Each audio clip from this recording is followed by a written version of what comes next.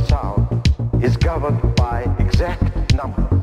The world of vision is governed by exact numbers. Well, it's clear that it must begin from two experiences on which our visual world is based.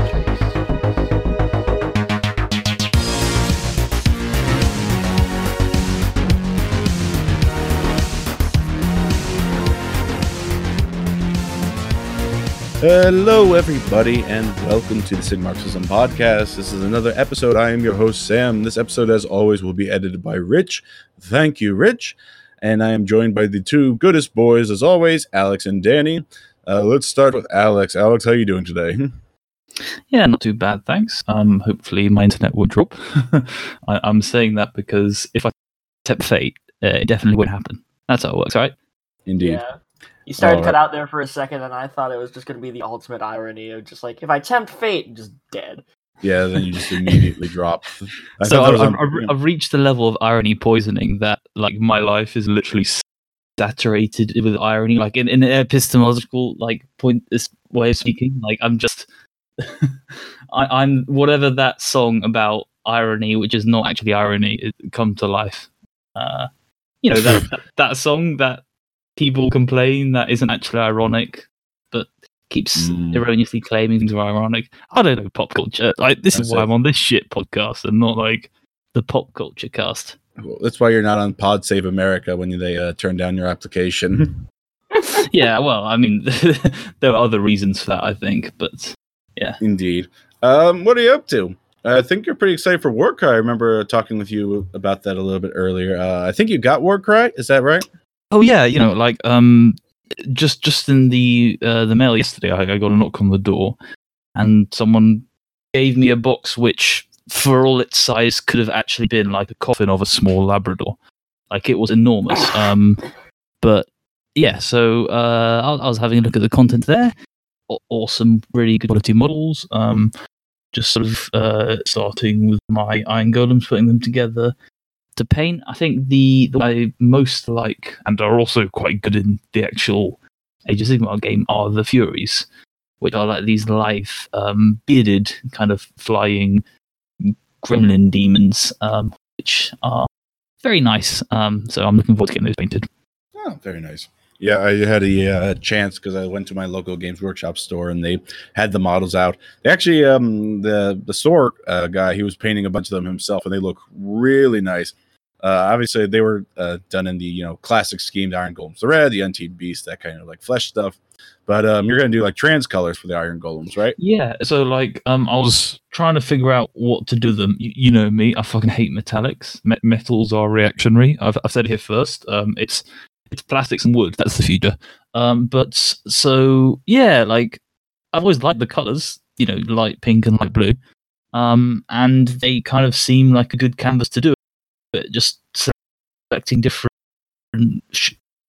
pads of their armor, and then doing them in solid colors, and then maybe adding the stripe on their helmets. Yeah. I don't want to, like, because I've spent millennia on my various projects, so I don't want to do anything that will take me too long.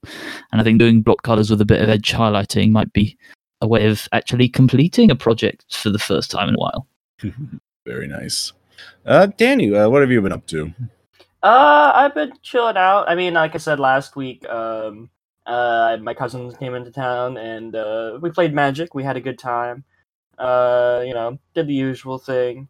Other than that, getting into arguments with chuds about Warhammer and getting muted by server admins is always fun. So that's that. What were you on? Like a video game or a Magic Discord, and you were like, black people should have rights, and then it's like immediately booted. Well, no, what ended up happening was I was talking to this guy about, his basically, he was like one of the Sargon guys who's just like, well, oh, fuck me. It's just escapism, bro. I don't want to hear anything about modern politics. And I was like, well, you should maybe consider why you view it as escapism and look at why people made it so that you can view it as escapism. And then he just started pinging the server admin so much that he got annoyed and muted me. And then he apologized, so that was nice. But, well, not the guy I was talking to. I was about to say, I wouldn't accept an apology from that asshole. No, he has other problems that I won't get into. That's fair. Yeah, the classic Reddit response: "Stop injecting politics into my game about fascism." Yeah, Yeah, you know. You should have recommended our very apolitical podcast to him. I'm sure he would have found it very. Oh God! Oh no! I was like tempted to, but he was also getting on me because I screwed up something about the lore. I said, because I said I was new to the lore and I was just talking about things, and then I was like, oh hey, he was like, oh, when the Horus Heresy happened? He was like, I was like 41st century, and he's like, no, and then he got on me. I was like, I was incorrect. It's like to be fair, all over again. You need to know the fucking dates. Yeah. You have to know the very specific like M41.821 or some bullshit like that. Yeah, you have to know that, or else you're not able to do in the tabletop. It's in the battle primer for 40K. It's there's like a little quiz. It's kind of like the citizen test for the United States, where it's like, who's the president, who's the vice president. It's like okay, who's the emperor? What date did the Tyranids make contact with Tyran? The basics. Real hardcore gamers don't actually roll dice when they play. They just get out this enormous book of Warhammer trivia, and then in order to decide whether an attack hits or misses, they have to say the right answer to some obscure fact, like who was the third chaplain of the White Scars in the year 30,455, and then if they get it wrong, whatever, they miss the save. That's how real gamers play. That's how real war gamers do it. To go into a bit of just imagine trying to cheat in that, where you basically just have all the facts you ever known for 40K written on your arm, and it just goes all the way around your body, so you just have a full body tattoo. I say, well, you look like Erebus then. IRL. Yeah. Yeah, you would just be Erebus then. And honestly, I don't even think you're an Astartes body could fit the amount of lore retconned and not retconned onto a human body, unless it was literally minuscule atom sized. What if Erebus just has the transcript of every Arch Warhammer video just on his body? That's probably what he is, honestly. He has a tally mark every single time Arch rolls an R in weirdly or incorrectly. Not incorrectly, inconsistently, and he just has it. That's the real secret of the warp. It's R's all the way down. Yeah, that was the pact that Arch made with the Daemons, was to have the rolled tongue and be able to do it on command. It was that pact. It was like making a pact with a genie, right? Where it's they give you it, but he can only do it inconsistently. So he can roll it, but he can't roll it all the time. So he's screwed. A monkey's paw. Yeah. Yeah, monkey's paw just curled up as soon as Arch Warhammer made his YouTube channel. So yeah, that was pretty funny. What's not so funny is at the time of this recording, America had 2 additional mass shootings, both by white supremacists. We had one in El Paso, Texas, and then another in Dayton, Ohio. The El Paso one was explicitly was an eco-fascist, explicitly inspired by the Christchurch shooting and his manifesto. So, and do not check out the manifesto. This pod does not condone reading it. It's the same shit. All you have to do if you really want to hear the El Paso shooters manifesto is just follow Ben Shapiro, Jordan Peterson, and Laura Loomer. But the El Paso shooter quotes the Lorax in his manifesto. Oh, Jesus. Yeah. Yes. It's bad. It's somehow even worse than the Christchurch shooter. That's why I wouldn't recommend. If you want, for me, my opinion on this is generally, if you want to know, for me, I search out this kind of stuff because I want to know how people think and how people are indoctrinated into killing, scores of innocents. And basically, if you want to know or if you want to defeat your enemy, you got to know them first. So reading it, it's mostly useless drivel. It's very milquetoast. His thing was just basically proving that fascism is a response to alienation under capitalism, and just trying to be third way instead of socialism. We just kill all the brown people. That's pretty much it. Yeah, didn't he specifically say he's I want to shoot as many Mexicans as possible or something like that, right beforehand? Yeah, or like something like that right beforehand, but also like he said until the Christchurch shooting, I wasn't going to target Mexicans, but I just said, you know what, let's do it. Yeah, yeah. Well, meanwhile, these guys, they're able treated so gently and taken into custody. Meanwhile, Eric Garner goes and sells cigarettes on the sidewalk, and he gets choked to death. Oh yeah, These fucking white supremacist pricks. Yeah, it's like I'm just like so frustrated by the thoughts and prayers response. It seems that the current Republican talking points is thoughts and prayers. I mean, also they're blaming video games too, which is just like they were blaming Antifa as well, which was just like big. Yeah. Yeah, video games, fair enough. I mean, they are cancer. They're awful. We should ban them. You're off the pod, Alex. I can't stand it. As a gamer myself, you're oppressing my minority status. Yeah. Well, this pod is for putting gamers against the wall. However, this pod is against blaming mass white supremacist shootings on video games. I know it's a little bit contradictory stance. This will be used to cancel us later on, but gamers are just bad in other ways, you see. Yeah. Well, they're blaming like specifically like a copy of Halo 3, and not Halo 3 didn't inspire this shooter. Anyways, I also found like I went to church this morning with my family just because they wanted me to, and I was very hungover and very sad, and I heard about the Dayton shooting, and then they talked about it at church, and they were just basically like thoughts and prayers, and actually you should forgive the shooter for what he's done because that's what Jesus would do. And of course it's like, well, yeah, the thing is like that they would like they're okay with forgiving the white supremacist shooters, the El Paso and the Dayton one, but if this quote unquote gang violence happens, that one they would give a speech like they're going to burn in hell. It was probably MS-13, or if their skin isn't like absolutely pale white, if they're even like slightly black or brown, then they're going straight to hell. But acts of forgiveness. Yeah, to make matters worse, he was then doing the dumb talking point where it's like, actually, if you have money, you can get into heaven. You just have to be a philanthropist. And he's like, this guy gave $100 million to this billionaire gave $100 million to a medical school so he could pay off people's loans. And he's like, he's using his money to help other people, so therefore, he's a good person, and having money is not bad. Well, to be fair, I think the School of the Four Humors really appreciated that donation. Like, we're not doing very well for cash at the moment, and so it's good that someone's investing in vital science. We need to have more plague doctors. Is what we need. More plague doctors with plague masks. That's what the real money needs to go to. Bill Gates, I know you're a fan. Yeah, Bill Gates, you're listening. We need more plague doctor masks, and put the Bill and Melinda Foundation to something actually useful instead of just going back into your pockets. Fucking assholes. Give them the wall too.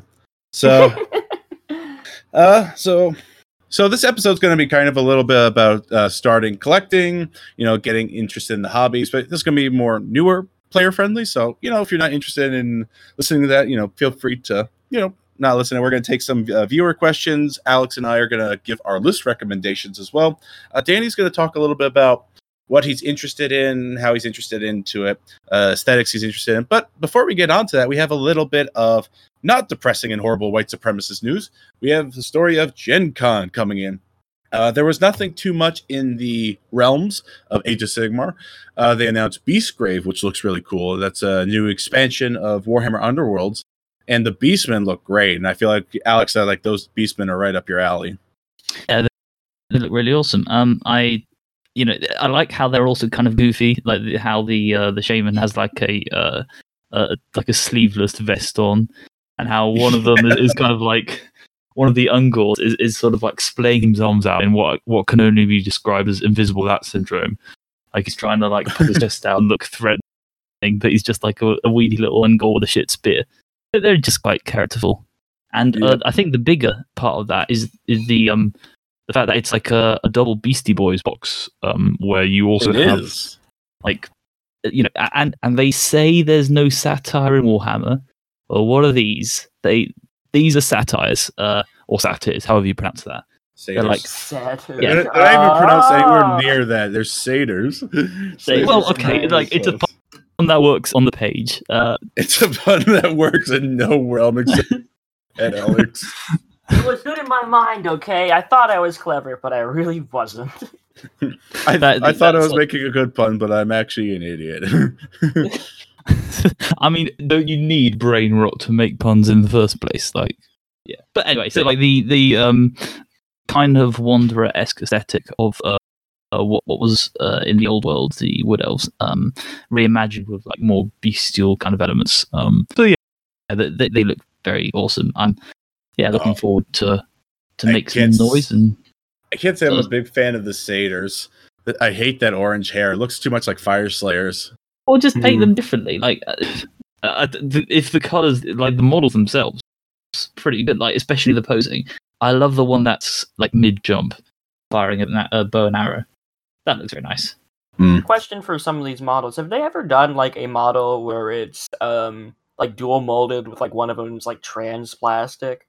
Because if that hair is like trans plastic, that would be cool. Sorry, what? Trans plastic? Well, you know, like transparent plastic, like semi-translucent. Okay. So yes, I did just ask. All right, you made me sound really stupid, and I was actually right. Okay.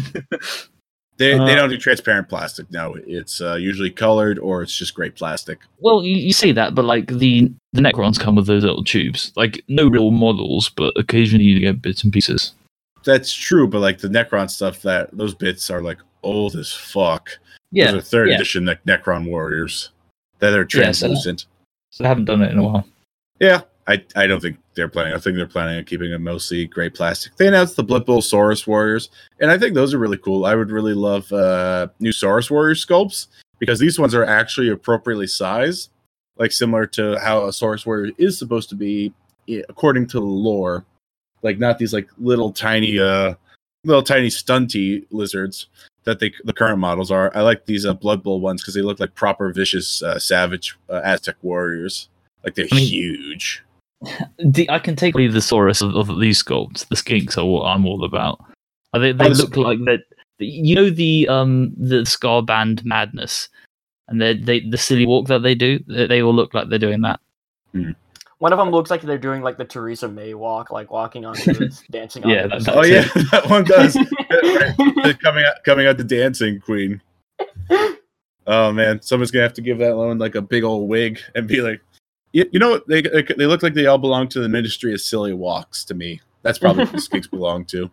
Other things they announced Dreadfane, which seems to be just a reboxing of Night Vault, Storm Vault, which is not related to Night Vault. Kind of. It's just like a PvE Age of Sigmar game involving the Stormcast Vanguard, which are a specific offshoot of the Stormcast Eternals. It's like a PvE cooperative game that they're announcing, which is interesting. I can't imagine that being really interesting. It's like they announced that Aeronautica Imperialis, which like that one's like the most useless of the boxes announced because it's like, okay, so Adeptus Titanicus is semi-popular in my area, but the reason why Adeptus Titanicus is popular is because it's connected to the Horus Heresy, and also people just love giant knights. Aeronautica Imperialis is like GW's answer to Fantasy Flight Games X-Wing division, but I don't think the people who maybe there is like an audience for it, they're trying to steal X-Wing fans, but like knowing GW's like penchant for balancing, it's probably going to get broken at some point or just not be balanced at all versus Fantasy Flight Games, who do a much better job of balancing their stuff. And it's not like you can use the models for Warhammer 40k.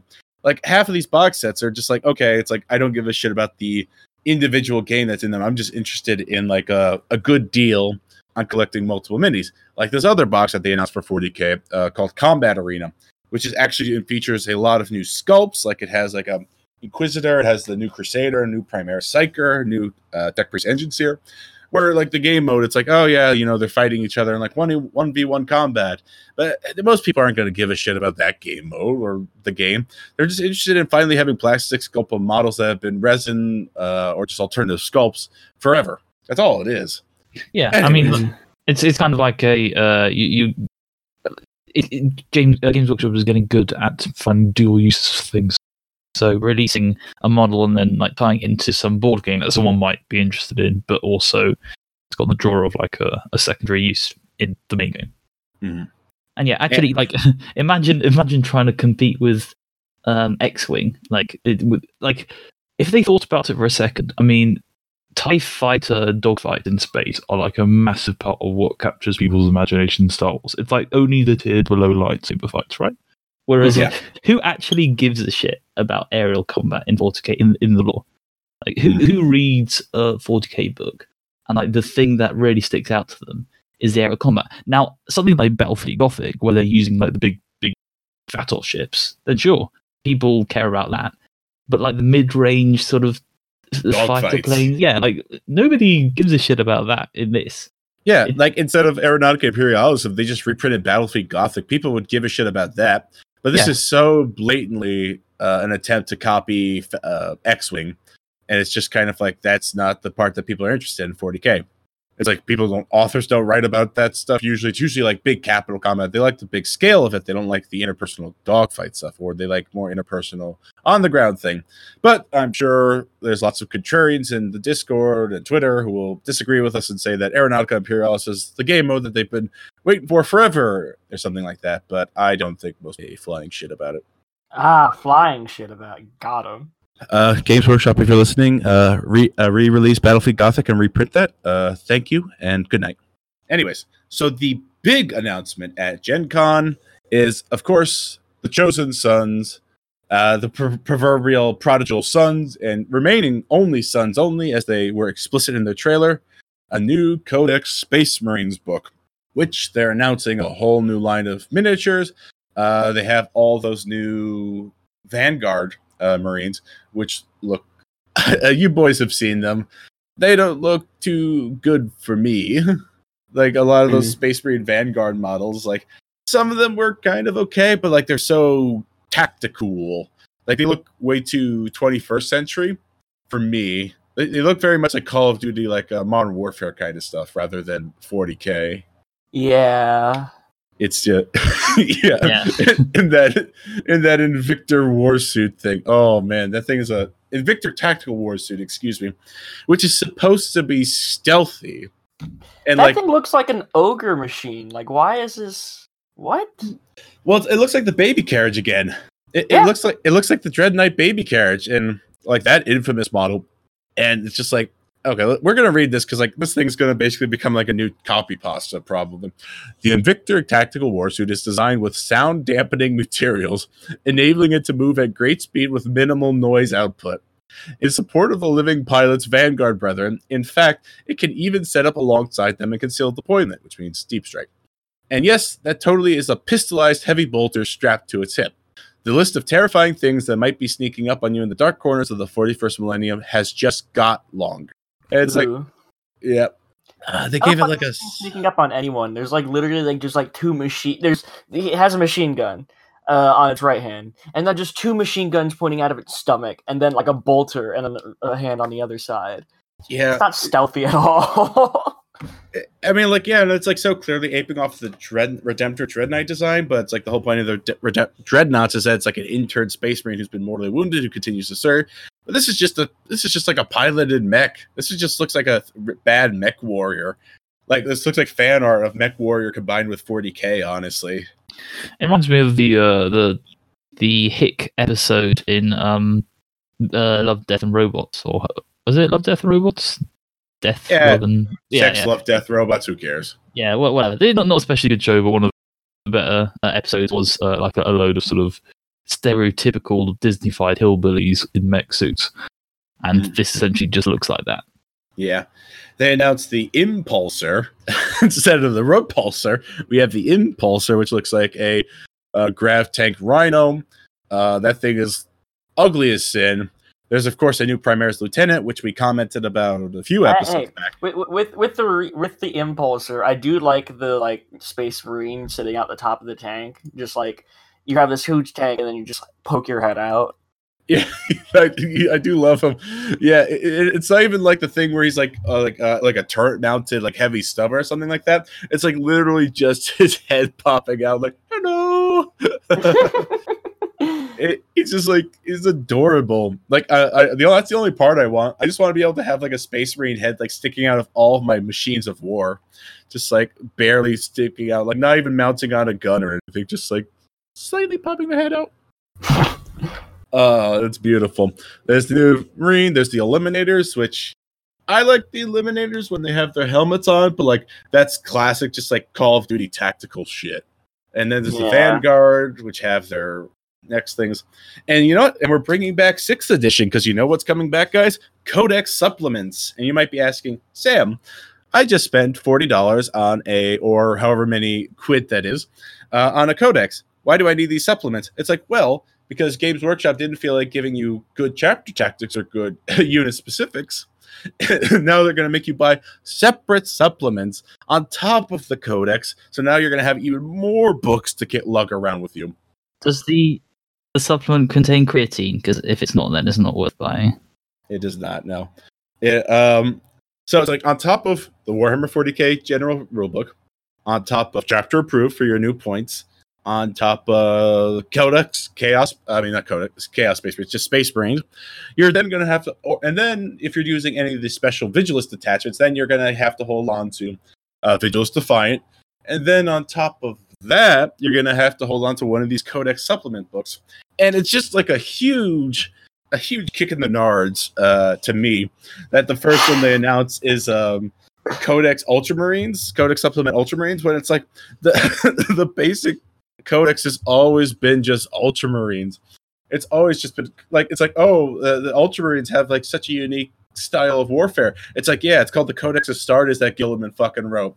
It's like, it's the Ultramarines are like the most basic like of the Space Marines. You already have like the vanilla Space Marines, and then the Ultramarines are just the most vanilla and boring out of all of them. And they did announce another one. They announced the White Scars, which are cool, and I do love the White Scars, and they have some really good Horus Heresy books. And they're redoing one of their main characters, Krasara Khan. And what are the White Scars known for? The White Scars are known for being fast and hitting hard and riding on bikes. And what is this? Because they're now giving every named character the Primaris upgrade.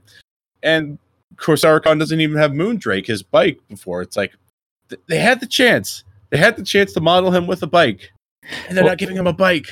He's extremely static in his pose, which possibly isn't the ideal choice for the fastest archetype. Exactly. It's an okay model, but yeah, just seems like the model looks nice and it's great. They do great fur. The Hawk looks great. I like the Intercessors. I like the Primaris armor. I don't have a problem with Primaris looks in generally. I usually prefer my tacticals, my Mark IV, my Mark 7s, Mark 3s. But it's just like the fastest, most agile hit and run faction in their named HQ is just standing there on a rock, standing there menacingly. Tigerius He's so is like, fast you don't even see him move. Yeah, it's like the SpongeBob meme. It's like, you want to see me touch that rock? Want to see me do it again? Yeah, it's just he's just standing there. And Tigerius is, standing Ultramarine heroically. He's got a banner, and no one gives a shit about Tigerius. Tigerius is Tigerius. Because, of course, there's more Ultramarine stuff. And they're not even going to rework bikes because those models are old as sin and they look ugly as hell. So there's also a new Kill Team starter set, which is going to be Fire Warriors versus Space Wolf Reavers in a new box set.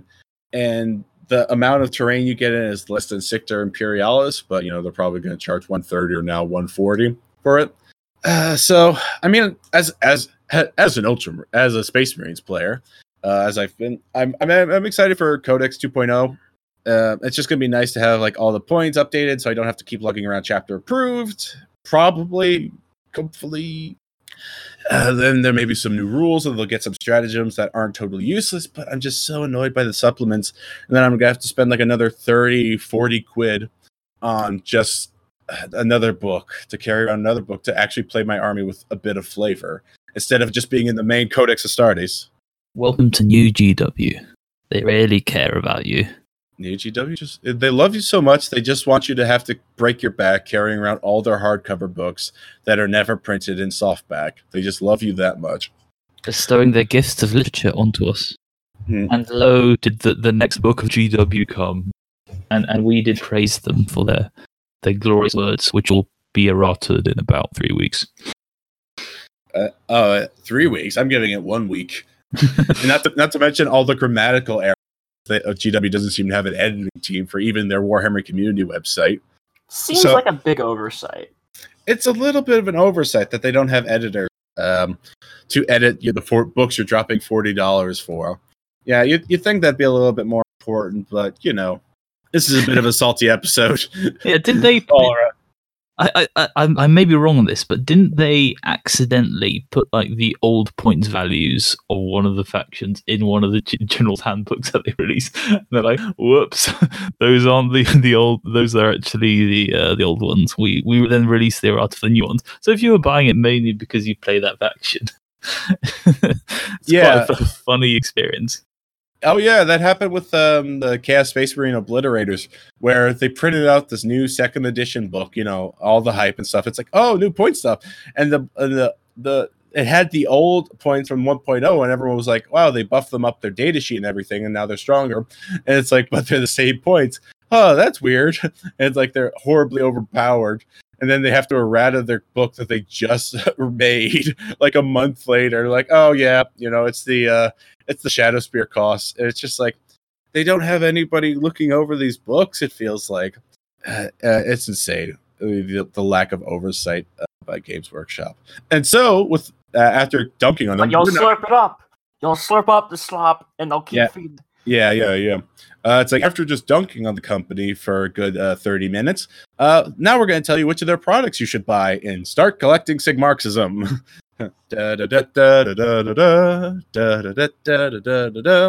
So, Danny, as we talked about before, you are getting interested in starting the hobby, and you're kind of. So, what are you looking for? Obviously, we had a little bit of a meme episode with Warhammer Age of Sigmar versus 40k. But yeah, what are you looking for? Either one is fine, or just like, what are you interested in the faction? I don't know. I just want to get something that I can make kind of like interesting, kind of like. Well, I mean, I would be like, I want to make something that's like my own, but that's like every single model. So I was like, I'm just trying to think of like, really, I want to do something like one of the things like with Chaos, and maybe do like a Lovecraftian theme with it, like with Tzeentch. Just kind of like do like incomprehensible horrors of something. Sure, and then, like also just like I need to find more people in the community, in my community locally that play it, so I can start doing stuff and have a reason to paint models and do things like that. But also like one of the other things is just ease of access, where it's like I don't want to necessarily like buy all these things or buy like a ton of different kits and then wait for them all to come in. I just want, that's why I was looking at the Warcry and I was like, oh, this is great. I get a nice little starter kit and I can, start my collection. That seems great. Mm-hmm. Yeah, and obviously, so if you want to do something Chaos, the advantage of getting Warcry is all of the models there are Chaos. So you've got like two, all of them getting the Age of Sigmar like two kind of like cultists of different varieties that I guess you could paint to look unified. And then you got like animals, which that's probably the most Lovecraftian thing, like the demons and the weird chicken raptor things. Obviously, you want to add. They're beautiful. Like, yeah. They're very sweet murder turkeys, but like the advantage of doing something incomprehensible is that you can really kind of go nuts with a really messy kind of strange paint scheme. You could add like green stuff things to make things less distinct. Yeah, you got a lot of choice of how to do that. Yeah. So Alex and I have kind of come up with a few lists, a little bit of kind of like a little introduction to both Age of Sigmar 40k rules wise, what to collect wise, and we've both kind of created a list for Danny, and kind of like we tried to have as much crossover as possible. So that way, Danny, you could take your list from Age of Sigmar and you can use most of the models with like minimal additions, and maybe you could like then turn it to 40k. Because the beautiful thing about the Chaos Gods is that they exist in both universes. Mm-hmm. It's like Tzeentch is, I mean, obviously like some of the lore is differentiated between each other, Age of Sigmar, but overall Tzeentch exists in 40k, Tzeentch exists in Age of Sigmar. So Alex, let's start with you. So what's a good primer into somebody who's like, who just looks at Age of Sigmar, they just look at the models and they're just like, what the hell am I doing with these? Like, what's this game? Okay, so the game in general is a little bit more close combat focused than 40k. The rules are a bit more pared down too, and the advantage of choosing like a chaos army for it is especially the demons. Like there's a 100% correlation where the models are the exact same between the ranges, and so if you buy a Bloodthirster, then you can use it for either Age of Sigmar or 40k. One of the things that I think Age of Sigmar does a bit better than 40k, as I was talking with Sam and thinking of what could be like a shared list, is in Age of Sigmar, there's more like possibility for synergy between the individual gods that if you specialize. So if you go for Khorne, you can mix up demons, mortals, and all this sort of thing. Whereas in 40k, it seems like there's still that quite unified demon army, and then if you're going for very special for mortals, any then mortals are basically a separate codex. Yes, which like I totally understand. I think it's and someone whose preference is mortals. I like that that's possible, and they just think to do, but that you can then do both. And the cool thing specifically about collecting chaos for Age of Sigmar is that it can be relatively affordable. In the fact that, as I'm sure both Sam and me have figured out, a really good place to get a bargain for the first models to buy are the start collecting boxes. One of the few actually pro-consumer decisions that Games Workshop has made by bundling like what will probably end up being in terms of points between a quarter to a third of like a 2,000 point force in one. In the UK it'd be 50-ish quid, and then in the US it'd be around up to $100 or whatever. Right. Yeah, so that's a positive, and there are a multitude of start collecting boxes that are usable for chaos. So you've got the various ones which are like the Nurgle Mortals, the Rotbringers, or blah blah blah, and then you've got like the Nurgle version of the Demons. Nurgle's quite good because there are 5 different start collecting boxes that are usable for it. So you've got the Nurgle Rotbringers, you've got the Nurgle Demons, you've got the Slaves to Darkness, which are like generic Chaos Warriors that you can then mark with the mark of Nurgle and play them in a Nurgle force. You can still use them as Nurgles, a beautiful. Yeah, exactly. And I'm a big fan of Chaos Warriors, as you know. There's also Beastmen, which have the potential to either be allied in, or when you take a battalion to mark them. We can talk about Beastmen a bit more later.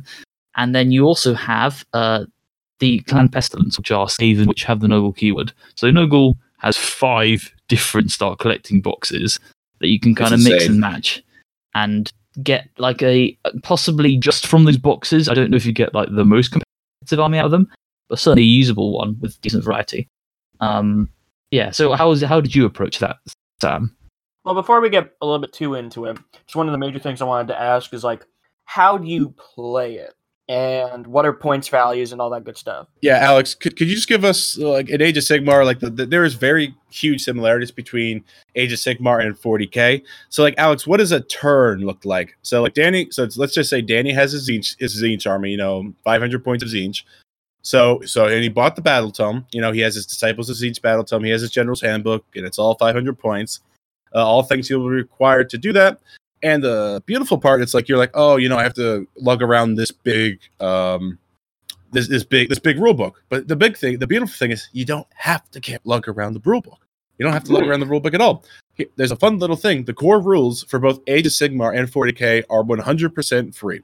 They're 100% free. All you have to do is you just have to go to the Games Workshop website, and then you look up the core rules. You look up core rules for Age of Sigmar, and then you look up Battle Primer for 40k, and it's literally a PDF that you can just download, and you have the basic rules of Age of Sigmar 40k, which is the beautiful thing.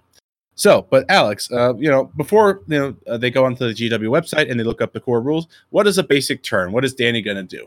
Okay, so like the turns of the game are split into like quite intuitively hero phase, you got move phase, shooting phase, combat phase, and then at the end battle shock to decide whether you guys are cowardly. So what's a hero phase?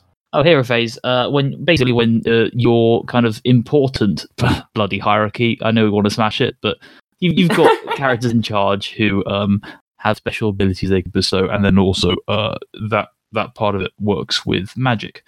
So that's kind of one big phase in Age of Sigmar. So if you want to cast spells, and if you're playing Tzeentch, you will be casting spells. that's when you're going to do it. So that's probably the least intuitive of the phases, because as I was going through, you can kind of tell what's going to happen with the movement, i.e. charging and moving. You can tell what's going to happen with the shooting. It's when you make someone a pincushion, and then obviously combat is when you're punching people in the face. Sure. So you have those phases, but I keep hearing these things about War Scrolls, and I hear War Scroll Builder. What's a War Scroll, Alex? So a War Scroll is the individual stats like compilation of a unit. So the old fantasy had this kind of decision to sort of standardize. So the rule book was immense with lots of special rules that you had to check in the rule book, and it meant that they can fit more stuff on the stat sheet. By really paring down the core rules of AOS, the decision has been to add like flavor rules in the individual War Scroll. So the individual War Scrolls is where you'll tend to start seeing how a given faction plays. Their various kind of special rules, but the core things to bear in mind are like the relevant values of like their attacks, how hard it is to hit and wound with those, damage, blah blah blah, movement, bravery, wounds, and all this sort of thing. So it's like the characteristic of your unit. And as for points values, interestingly, the game didn't have points values for the first year, which was part of the issues with the launch, and there was both massive pressure and consternation about it from the community, but also a lot of people then emerged trying to figure out how they could cost units to make fair games, because you want to play a fair pickup game, right? And not having, and with the obvious kind of preface that you're never going to have a balanced game. You will always have armies which are better, armies which are worse, because there's like a vast array of different powers they can do to each other, hard counters, all the sort of thing, and general power levels all over the place. If someone plays Magic, I'm sure you're aware of that. Oh yeah, but like, yeah, exactly. But like, without any sort of kind of any sort of stabilizers and any work done for you, and you're just sort of like thrown into this vast ocean of I have no idea how hard my army is in comparison to my mate's army over here. And especially if you're new to the game, it can be quite dispiriting to not know if the game's balanced and you're being kind of crushed unfairly, or whether you're just doing poorly. So it was very good that they then introduced these points values, which get updated regularly, which is a good place to be. And those are also available for free if you go to the War Scroll build site, which interestingly started off as an independent venture, and GW kind of cannily decided, like in another version of demonstrating how they're more savvy corporate now than just like EA, where they would probably have initially sued this person if it was like 2008, because they're putting all these points up online, which they sell in these general handbooks. But instead, they decided, we'll just add it to our website because a lot of people use it. So you can then build your list, which commonly games are between 1,000, maybe 1,500, and then often in tournaments 2,000 points, with each unit assigned a points value. That's the same as it is in 40k. Yeah. The only thing I want to talk about with points value is like, what are some of like the official ruling? I know like for like kitchen table stuff, if you're just playing like with your friends at home, whatever. This doesn't matter, but like, what's the official rulings as far as with points values on like kit bashing or like third market products? So I could jump into here. So in terms of kit bashing, okay, if you're going to just like your friendly local game store that is not GW affiliated, you can basically get away with any like using third party wholesale. Kit bashing is just as long as you and your opponent understand what that model is. So for Stormcast, let's say Stormcast Judicator with a bow, and like you've kit bashed it with some other things. It's like okay, this is a Judicator with a bow, and if your opponent understands this is a Judicator with a bow, it's fine. In terms of third party, love to kit bash. I mean, my guardsmen use third party bits. If you're going to a local game store, if you're going to a tournament, maybe something like a little bit more, even like a casual competitive sort of thing, Games Workshop does not allow third party and that uses more than 15% of the model, which is just such an arbitrary number, which is basically up to the organizer to determine what 15% of the model being third party is, which is usually just like a head or a backpack or a piece of gear, maybe some arms, a weapon. If you're going to a friendly local game store, they probably don't care as much.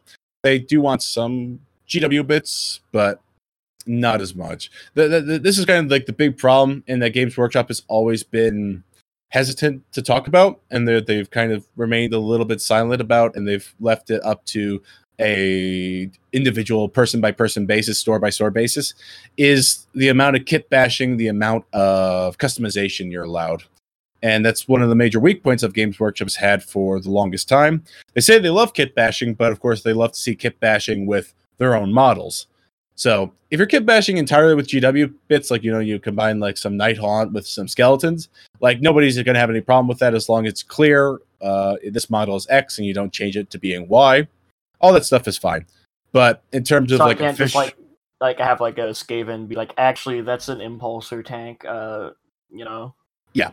So another important thing that kind of is base size. So models are placed onto 25 millimeter, 32 millimeter, 40 millimeter, and like 60 millimeter and larger.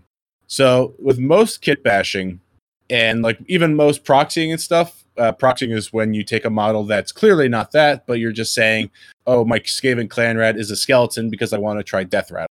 Well, yeah. That's the same thing you do like in Magic. Like if you don't have the money for a card, you're waiting for it to come in the mail and you're playing like with friends, you just proxy it. Yep, exactly. So, but the big thing with Warhammer is that obviously in Magic, like cards are cards, there's not any differentiated cards. There's commander size cards, but there's cards. But in Warhammer 40k, a Clan Rat and a Skeleton are both on a 25 millimeter round plastic base. So they're perfect proxy as each other. However, if you start saying, oh, my Clan Rat is a Stormcast Eternal, that kind of gets a little bit problem because a 32 millimeter or a 40 millimeter base is so much bigger than that, and the dynamics of the way Age of Sigmar work in particular, because in Age of Sigmar you can't be within 3 inches of an enemy until you've declared your charge. Base sizes is very important, especially in melee, because if you have a smaller base size than what your model actually is, you can fit more models in than you normally would be allowed to, giving you an actual in-game advantage, rather than just, it doesn't look like a Stormcast Eternal. Yeah, like the big one is the difference between 25 and 32 millimeters, because 25 is an inch, and an inch is the minimum range for any weapon. So if you've just got a load of 25 millimeter, as you said, skeleton bros with a 1 inch kind of sword, then you could say that the row behind, if you imagine like this pile horde that is moved into base contact with their enemy, so the pile, but the row behind can also attack because they are exactly 1 inch away. If you turn that into 32, then suddenly they are out of range. So that small difference actually makes a significant gameplay difference. And to the extent that usually giving your models a larger base is something of a disadvantage, though it also means you're taking up more board space, which can be helpful as well if you're blocking off things. But for the most part, it's not a substantial difference, and so that kind of proxy would not really be tolerated in like a proper competitive tournament. It's fine if on a pickup game, I guess, but well, yeah, I was just talking casually, it's the same thing in Magic. They don't allow proxies or anything like that, only under specific circumstances and like things like that in professional settings. So. Alex, proxies are not allowed in tournaments. Like they have a rule called "what you see is what you get," which is in terms like where the kit bashing comes. So if you have a Space Marine with a bolt pistol and chainsword, you are running him as a Space Marine with a bolt pistol and chainsword in terms of thing. Obviously, for pickup games, you could just be like, oh, he has a plasma gun, as long as both you and your opponent realize that. So what you see is what you get is kind of a holy rule of just like Warhammer in general. Yeah, and I mean, like, I think there is there are certainly tournaments which will allow you like a transformative proxy. At least I hope so. Like, for example, one of my projects was making Slaaneshi Marauders. Instead of using like Chaos Marauders, I used Namati, the Idoneth sort of Reavers, and then gave them like I completely changed like the helmets, weapons, all the sort of stuff. So that like they're quite clearly Slaaneshi Marauders, and if they're armed with the appropriate array, I don't think it would be a problem. I would have to check with like TOs if I was to bring them, but Yes. yeah, And TO stands for Tournament Organizer, if you're not familiar with the acronym. So yeah, like that one's okay because like one, you're using 100% GW bits, and then you're like painting it appropriately, and the other that's not a proxy, that's a kit bash. That's so that like Well, that's okay, and it's still it's that's like it's still not a tournament using to tournament thing. Well, to get pedantic, I would call it something of a proxy because I'm not using any of the not 0% of that model is the model I'm representing it as. Does that mean I don't have the model kit at all? It's just in combinations that I've like added kit bashing and conversions. They look enough like that model I'm trying to represent that I think I'll get away with it. So yeah, if you are going to be pedantic about it, then the is technically an okay version of proxying, but I would just consider that kit bashing, and I think most TOs would consider that kit bashing as well. So does that answer your question, Danny? Yeah, it kind of gets into. I understand it a lot more now because beforehand, like I was listening to this, and I'm just like, it's kind of like information overload. Like overload. Like how do I even play this game? And I'm trying to figure it out. But now that makes much more sense. Now that it's really, Sure. Yeah. Sure. So Alex, which would you prefer? Would you prefer to do your kind of cheapo list, your list as your that you've kind of come up with, or do you want to do your Tzeentch list first? We can both do our Tzeentch lists, right? Because right, so we'll do our Tzeentch list now. Yeah. Do you want to go first, or shall I? Well, we're already doing Age of Sigmar, so let's continue the theme. All right. Well, so the thing that we decided to tackle with the Tzeentch list is to have something which is usable for both systems. And I initially thought, oh yeah, so demons would be great, but apparently that's not quite how it works. But there is another option specifically for Tzeentch, and that is Tzaangors, which are, as you could guess from the portmanteau, Gors, which are beastmen, which are Tzeentchian. So they're quite nice new models, usable both in the Thousand Suns faction. I love the model. Yes, they're a bit more versatile in terms of use in Age of Sigmar, because you can both use them in a Tzeentch army, but also in a Beast of Chaos army. And so the list I decided on was a Tzeentch Beast of Chaos list. So and I would like this. Obviously, this isn't like a great tournament list, like top tier, but I think that this isn't a bad list at all. That you could certainly do reasonably okay with, and I try to keep it as cheap as possible. It doesn't help that Age of Sigmar has the additional terrain tax, where you've got to buy like the faction-specific terrain for your army. Yeah, so 40k is getting that too. The fucking terrain tax, I hate it.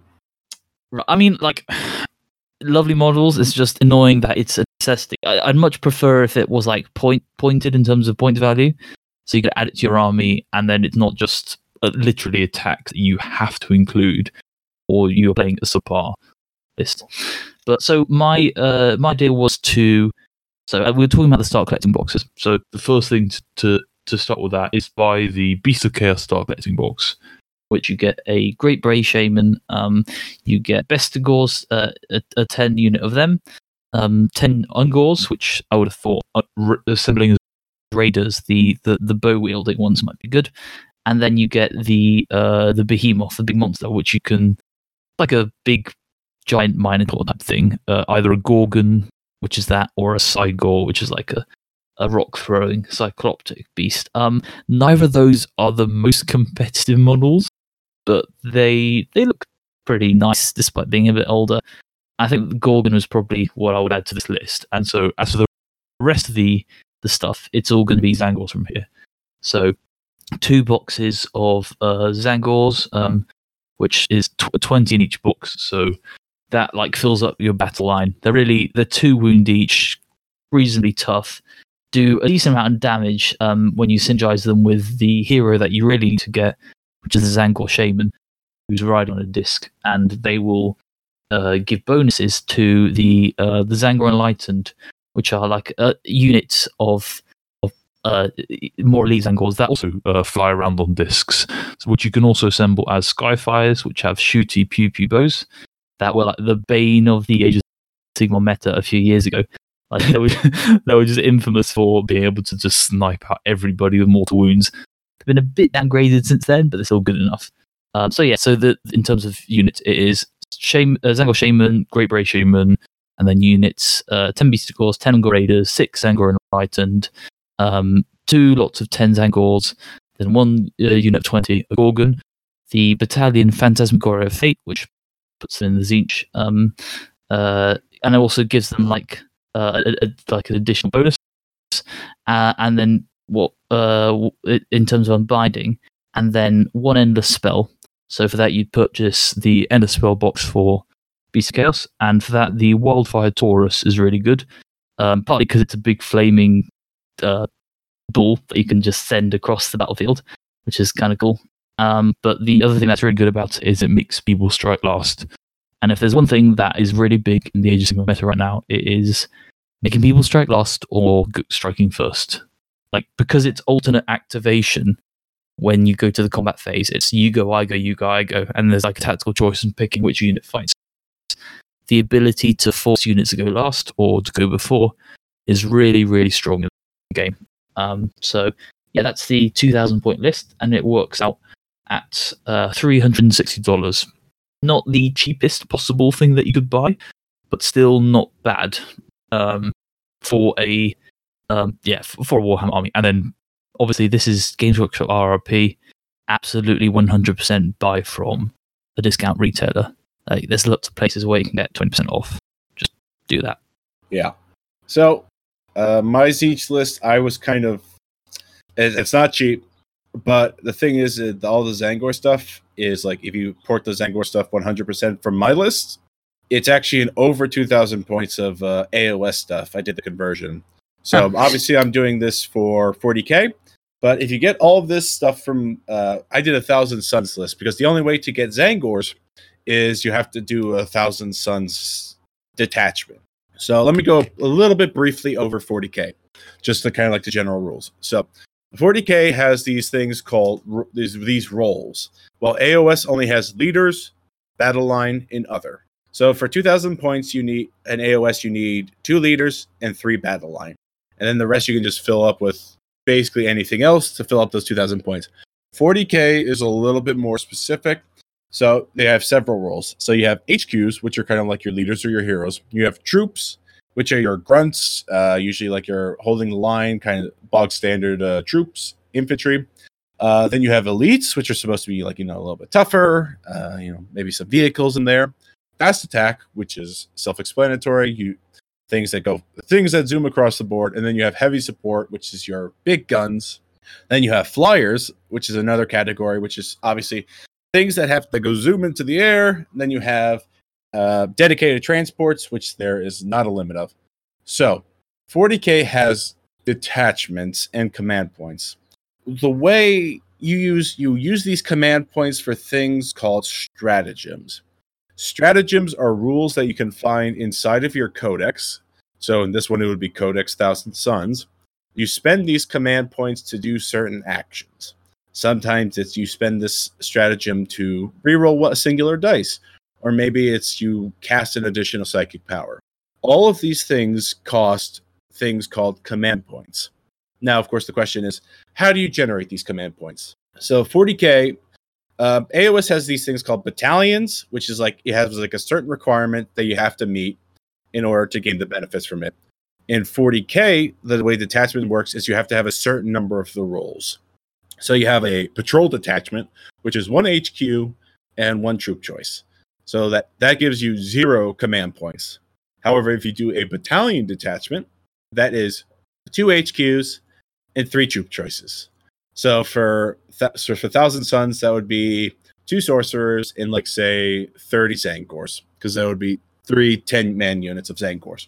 And that would be a battalion. That would get you 5 command points to then spend on your army.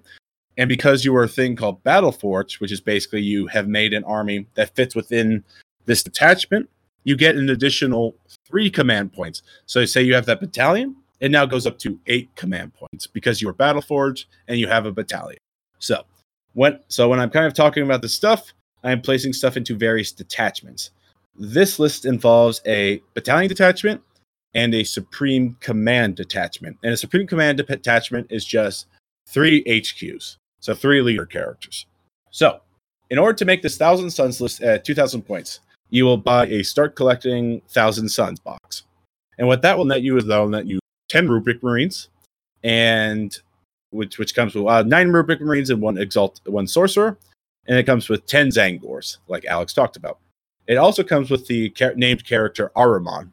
So, and Ahriman's like a big old psyker. He's like one of the strongest in the game. So it comes with him. You are going to, the difference between 40K and AOS is that AOS you don't pay for equipment. You just kind of get upgrades like standard bearers, sergeants or something like that. And that stuff just comes free. It's basically 5 Liberators is always 100 points, whether you give them hammers or shields.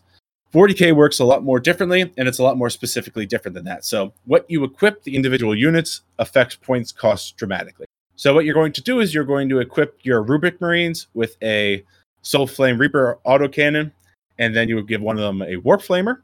And so you will from the Start Collecting box, you will be able to build with Ahriman on disc 10 Rubric Marines with 1 Soul Reaper autocannon and 1 Warp Flamer, 10 Zangors with their Zangor close combat weapons, not the bolt pistol and chainsword. That will net you 438 points. Then we will get one of the Augroid Thoughter Mages that Alex included for his list, and you're going to proxy that. So we talked about you're going to be kit bashing sort of deal, and that will be run as a Daemon Prince of Tzeentch, because the Augroid Thoughter Mage does not exist inside Warhammer 40K. So you can just use him as a Daemon Prince, and he's $41. And so this is MSRP. That's 180 points. And then this is where the big kind of cost comes in. You're going to buy 5 Zangor boxes, which is $200 and 356 points. And you're going to give them all the Zangor close combat weapons, because what that does is because Zangors are actually kind of like cheap disposable units in Warhammer 40K versus Age of Sigmar. They're like 2 wound heavier models. Zangors you kind of have like in these big blobs of 30 that you kind of like use to then like bum rush them. You will buy 1 Exalted Sorcerer's box, which comes with 3 Exalted Sorcerers, and that's where your Supreme Command detachment will come in. So that's $60, but for that $60, you're getting 380 points worth of stuff. So that's like the biggest value box you can get. Then you will buy 2 Zangor Shamans, which is $70 and 180 points worth of stuff. 1 Hellbrute with Missile Launcher and Twin Blast Cannon. This is how you will build it, which is $54 at 120 points. You will buy 3 Zangor Enlightened, which you can build as Enlightened or Skyfires, as Alex talked about. So those are going to carry over. That is $120 for 150 points. That is like the big cost there. And that's kind of like why we have like the big crossover with AOS, because you can take all of the Zangor stuff and run it directly in AOS. It's going to be okay list. It's not going to be the best. It'll be okay, but it'll be 100% portable. And then you have the 1 Chaos Predator with las cannons on the sponson and the sides. And that'll be 190 points. So this comes to 1,995 points for $637. Obviously, you wouldn't buy that at all at MSRP. Hopefully, you get like 15%, 20%, depending on where you purchase it. Usually, like eBay or your local friendly game store usually will have sales or discounts. So, and that's my 1,000 Suns list that I recommend to you, because all the Zangor stuff 100% ports over to AOS. The Augroid Thoughter Mage also points over to AOS. And then this is also a really good list, 1,000 Suns, that you're going to have. It's a lot of fun because you have like big mobs of infantry. You have like lots of fun psychic powers, and you're able to do a lot. You have like good shooting. It's kind of got like a little bit of everything. You got melee, you got shooting, you got psychic, you're fast. It's got everything in there. So that's my list that I've kind of crafted for you. Obviously not cheap, but as with this hobby, it's a slow build. You kind of see that big number, 637. Like that's a big scary number, but you don't buy this all at once. You just kind of buy this slowly, piecemeal by piecemeal, until you eventually have 2,000 points. All right. So it's kind of like almost tying it back to Magic for a second. This is like you're basically investing in you buy the cards usually piecemeal, and you start to build things up and build up your collection, and it gets easier to make things because you build your collection because you have more stuff, right? Indeed. And the nice thing about 40K versus Magic is a lot of stuff these units don't get banned. A lot of them they make it FAQ'd in their rules wise, but they're not going to be like totally useless. Like these units will always be here, and the GW is going to continue to include them in the codexes. I mean, some of these units like Predators have been around since the 90s, so if you're getting a Predator now, like these models are an investment. Like, well, let's be honest, going away. Predators have been around since the 1970s.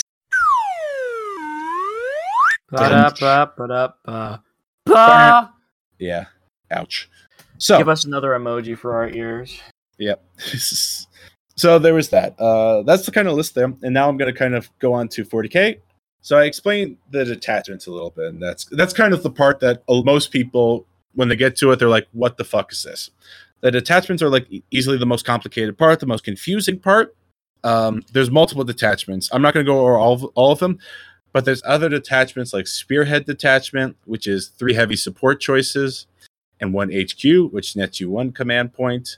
You have Vanguard Detachment, which is 3 elite choices and 1 HQ. And the way you determine if they're elites or troops or HQs, they are all inside of your codex, clearly labeled. They are labeled as elites. They are labeled as troops. They are all given specific roles, so that way you are aware of what they are. The points values are in the back of the codex, so that way you can find out how much a bolt pistol costs, a plasma gun costs, how much a marine costs, and some of those points are also moved into chapter approved. So let's go over a basic turn in Warhammer 40K. In Warhammer 40K, we have war scrolls, we have data sheets. Unfortunately, GW has decided not made a data sheet builder or an army builder for 40K for some reason. Well, it's because the original one, the War Scroll Builder, was someone else doing the work, and then they claimed it. So someone just needs to do it, and then they'll have to take it on. Shout out, someone make that for 40K, and they'll have to then, politely ask, "Do you want to make this our proprietary software?" Then, once someone has done the fucking work. Well, the thing is that somebody has already done the work, and it's an application called Battlescribe. So, right, okay. So, if you are going to get into Warhammer 40K or Age of Sigmar, what I recommend is you download the application called Battlescribe. Once you download Battlescribe, you will go to the Manage Data button, and you will download the rules for Warhammer 40K 8th Edition and Age of Sigmar. And then what you're able to do with that is that you're able to get the points value for your units, points values for your weapons, points value for your troops, etc., all into like one neat little application that's entirely free and that GW has not yet cracked down on. So that's going to help you a lot when it comes to your list building. I used Battlescribe when I was making these lists from these potential armies myself. So a basic turn in Warhammer 40K. So you roll off for the mission, which you do on a D6. You can either do Eternal War or Maelstrom. Maelstrom missions involve the data cards that you can purchase for your army. The data cards are basically something that you can use that'll have all your stratagems. So that way, instead of consulting the codex, constantly flipping through, where's that one stratagem I want to use? You can just buy the data cards and you can just look at them really quickly. Another thing that it does is it has objectives on them. So the Maelstrom missions involve kind of like pulling the cards, and like it'll be an objective such as kill a unit, hold an objective, that kind of stuff. The Eternal War missions are much simpler, and the rules are in the General's Handbook or the chapter approved missions. But we're going to just do Eternal War. So a game will kind of start off where you roll against each other. You decide who will deploy first, and that basically is putting your models within what is called a deployment zone, which is usually like around 12 inches on a 6x4 table. You place off your models, and then after that, you will decide you can seize the initiative, which is where if you roll a 6, you steal the turn. Even if you had not deployed go first, you actually steal the turn away from them. So the beginning of 40K is the movement phase is actually the first one. You can get the movement values in your codex on the data sheet. It'll tell you how many inches a unit moves. Then you will have the psychic phase, which is semi-similar to Age of Sigmar. Basically, what you do is you have your characters who make a psychic power. Your codex will tell you how many powers they can manifest or how many powers they know. You'll pick 1 or 2 of those powers, and you roll 2d6. And these powers have a warp charge value, which will also be listed in your codex. So if it's a warp charge value of 6, you need to roll 2 dice, and if those numbers add up to 6, you manifest the power successfully. If you roll double 1, you suffer Perils of the Warp, which is where your character suffers something called mortal wounds. And mortal wounds are something that basically you cannot make a save against. So you got that, then you roll double 12 where the power still goes off and you suffer mortal wounds. So you got the psychic phase, then you got the shooting phase, and then you have the assault phase, which is where you roll 2d6 to see if you get within an inch of the enemy models. And then obviously you go subsequently afterwards. And then after that, you of course have the morale phase, which is basically the exact same thing as the battle shock. So that's kind of like the basics of Warhammer 40k. They're very similar, but it's kind of the devil's in the details, where Warhammer has like detachments and stratagems. AOS is very simplistic in the terms of just 2 leaders, 3 battle lines. And the battle tomes, which are basically the AOS equivalents of codexes, will have what you need to know about what counts as battle line, what counts as leaders. So we kind of got all that stuff. Those are the very basics. You can get a lot more in depth, like I recommend. One of the resources you can do is you could go to the Games Workshop website. You can download the Warhammer 40k Battle Primer, as well as the Warhammer Age of Sigmar core rules, and that will kind of explain the turn in detail as well as the units. And those are totally free for you to download. Oh my God! No way! No way! That is so awesome! Oh my God, dude! Do you see this? Most importantly, the thing that we really want to get to is we have a bunch of questions we need to answer. Thank you for everyone in the Discord who provided these, everyone who sent emails. If you have any more questions, send them to podcast@sigmarxism.com. Before we get into the Discord/email questions, Danny, we've been talking a lot. You've been a little bit quiet. Did you have any further questions for us? Not really. I mean, you answered pretty much all the ones that I wanted to, just some of the basic ones about getting into the hobby, what I need to do, and kind of good ideas of where to start. That's all I really wanted to know about, and it's been very informative. Thank you. I feel like you're being sarcastic, and you're like fuck these guys. No, it has been very informative, and if you want to post those lists up, I will probably try to get to it or do something with it if when I have the money. The problem is the money. Just stick it up on the wall and write Pepe Sylvia on it, and then. So let's get on to some of these questions, and thank you again for submitting these. So, which armies aren't worth starting as a beginner, as the models/codex will be replaced in the next year or so? Alex, let's start with you on this one. Any army with men in it, I think, is just not worth collecting. Dab. Damn. But seriously, like so this is especially pertinent to Age of Sigmar, because like even though we're approaching 5 years on, big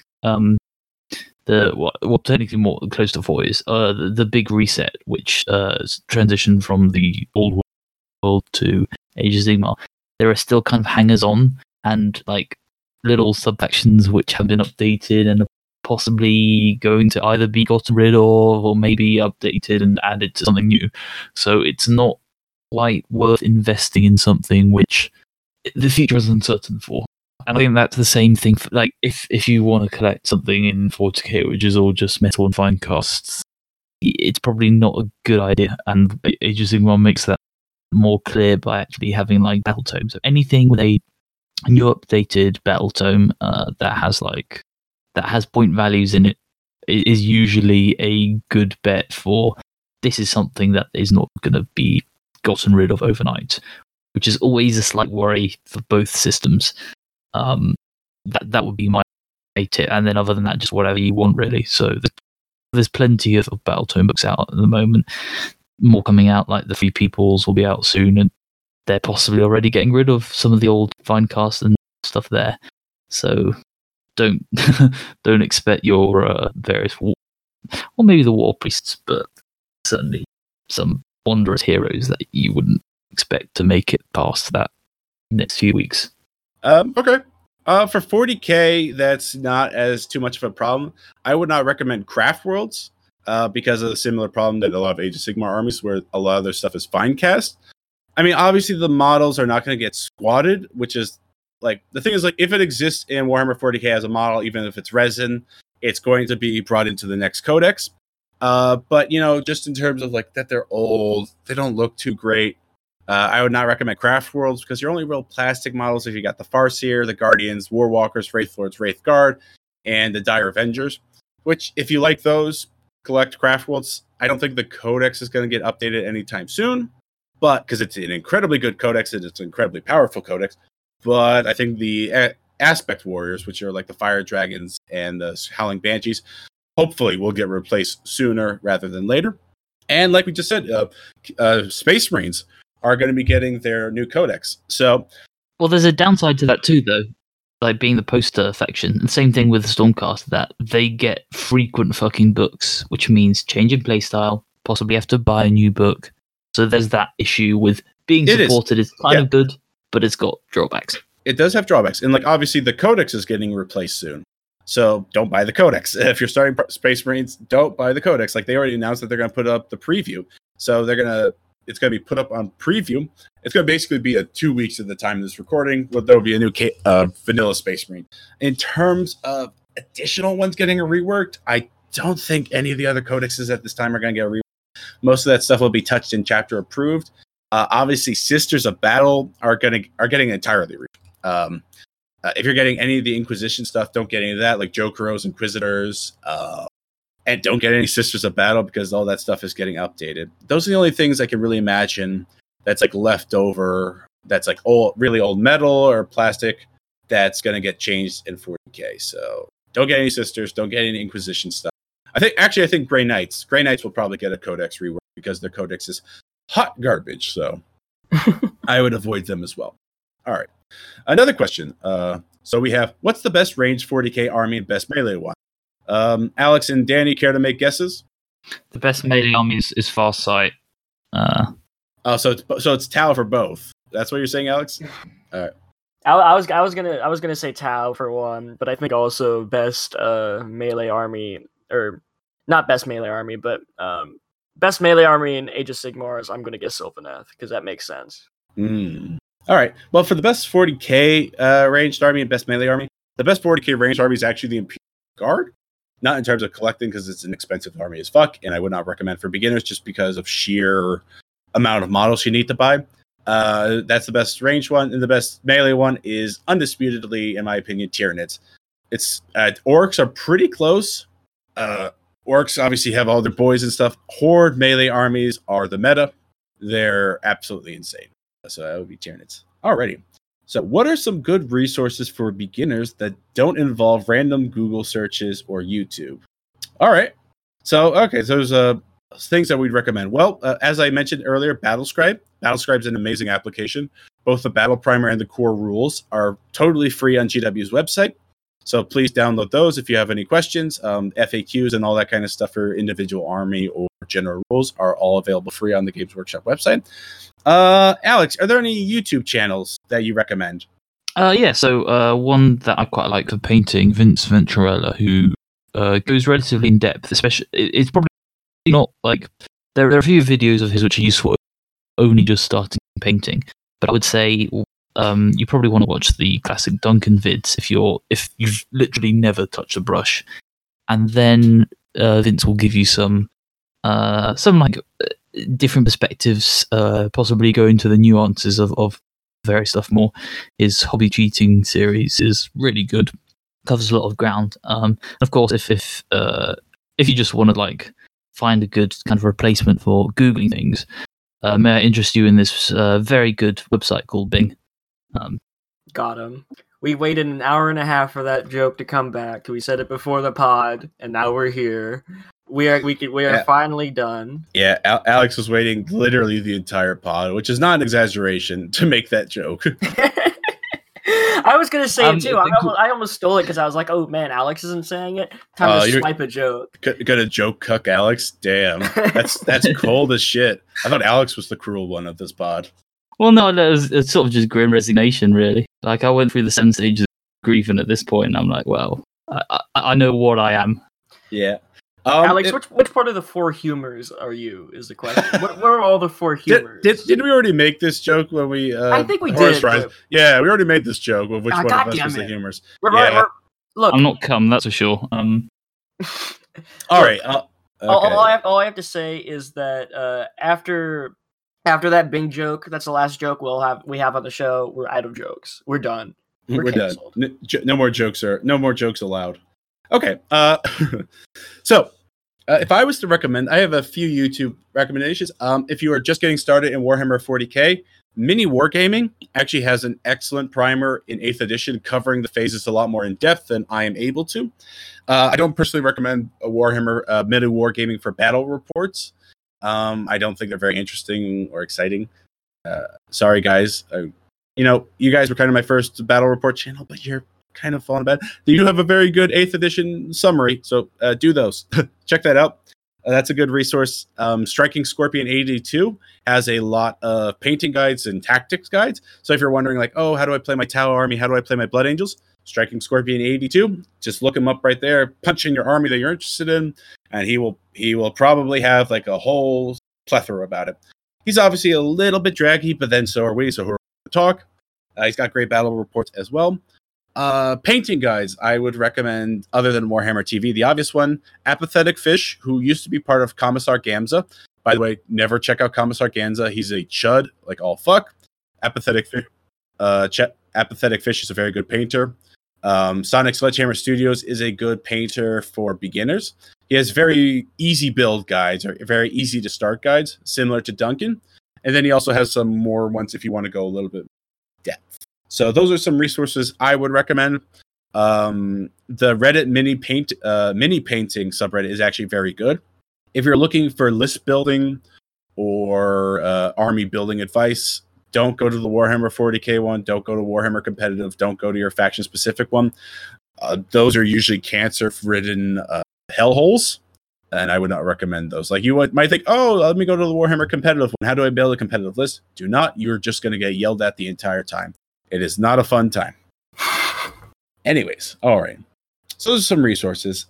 So Alex, what did you wish you knew about the hobby, including painting, modeling, or just army starting before you started? That I am I didn't know this. I was just in denial. I'm a compulsive procrastinator who doesn't finish. But I can recommend a few things. One is that thin your paints. Duncan is 100% right. Please thin your paints. I have plenty of Chaos Space Marines that are now covered in what is now corn red, because I literally just dipped my brush into the pot and splattered them all over there. Be careful when you are priming, especially if you're doing the aerosol primers. If you're doing like those primers in the can, one, give them a shake. Shake them for 5 minutes, so that way everything parts. And like that's for the first time you use the cans primer. If you're doing it for just like using again, I do 3 minutes just to be safe.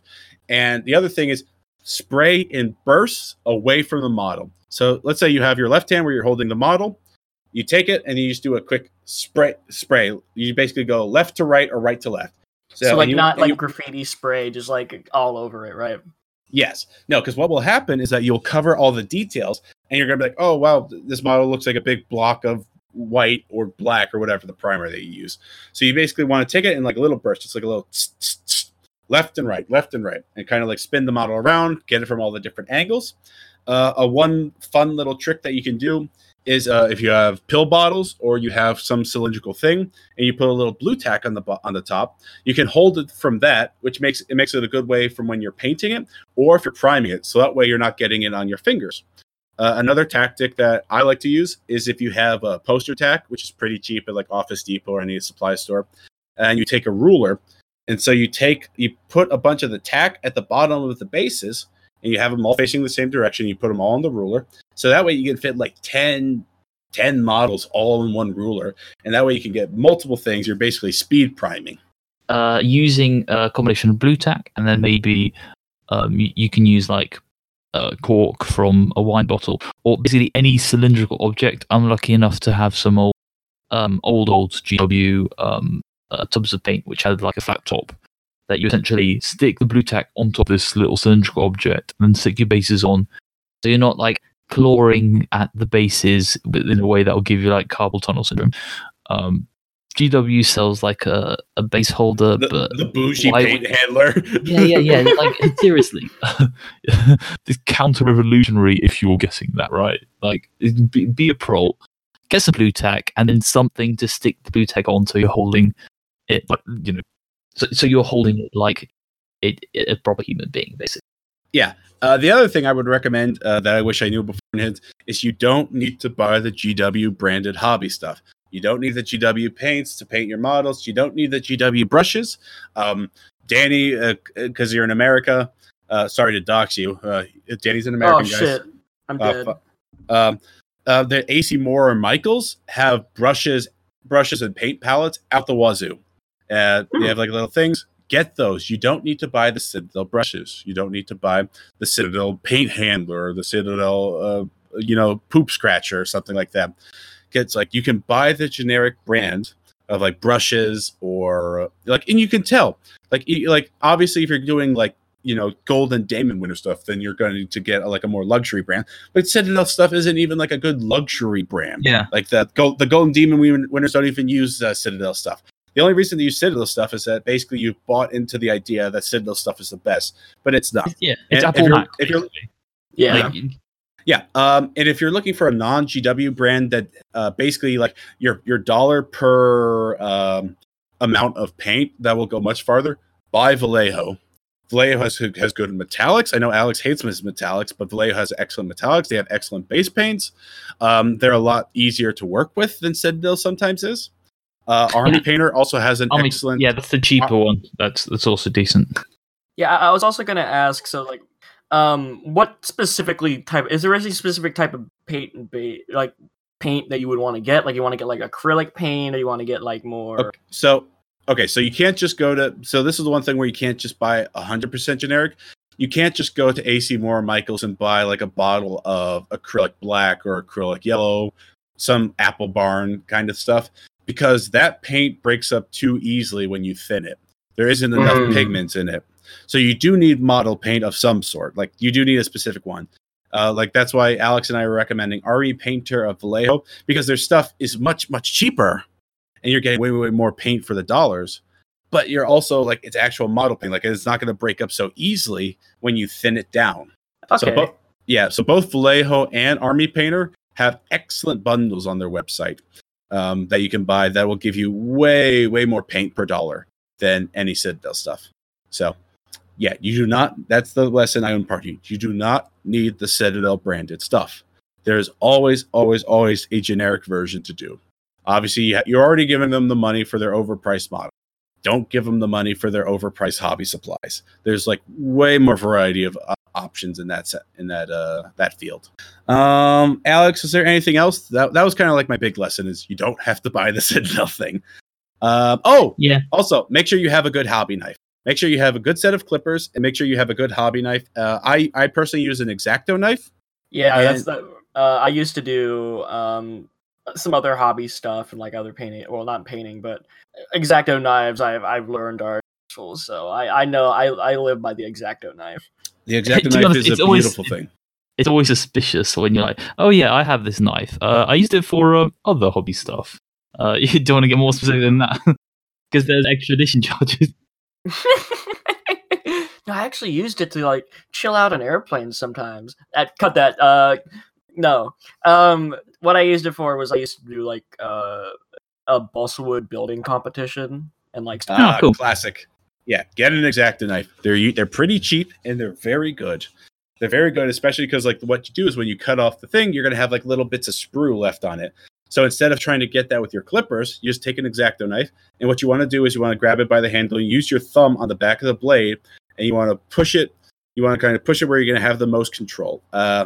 So usually, like towards you do get the most control, but also make sure you have some padding on your fingers, so that way you don't wind up like me, and you have like 5 million scars all over your thumb and hands, and people ask if you cut yourself. So, maybe just one more sort of like piece of advice.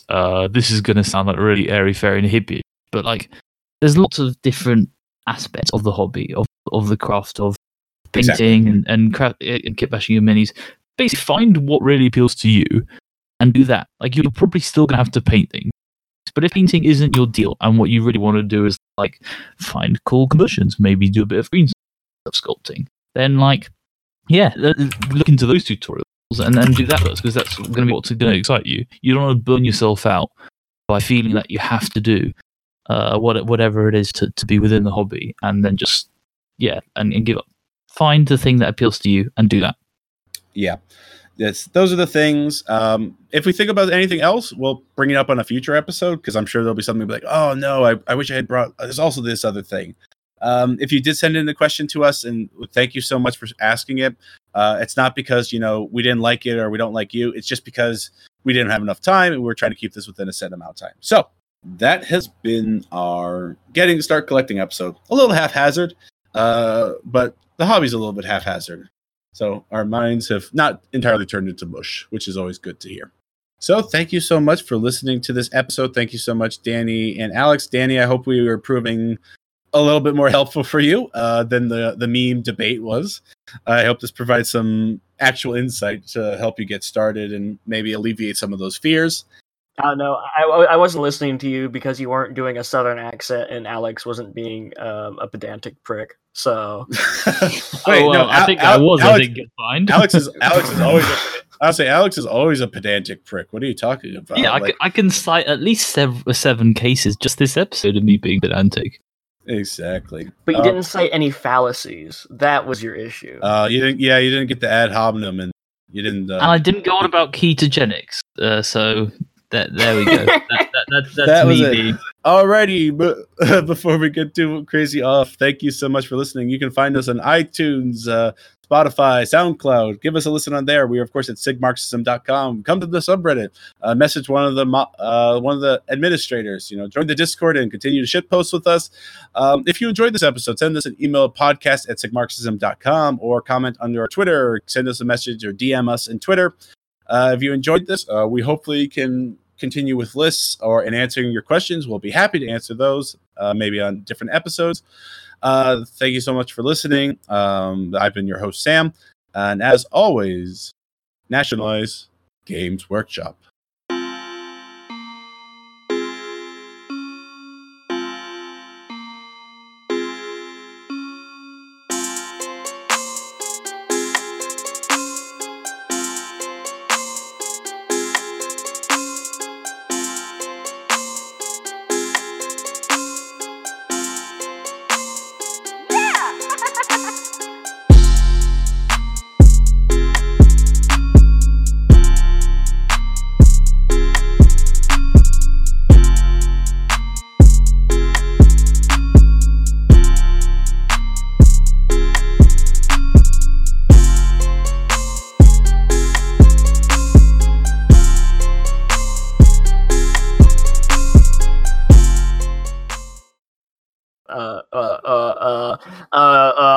Nationalize Games Workshop, comrades.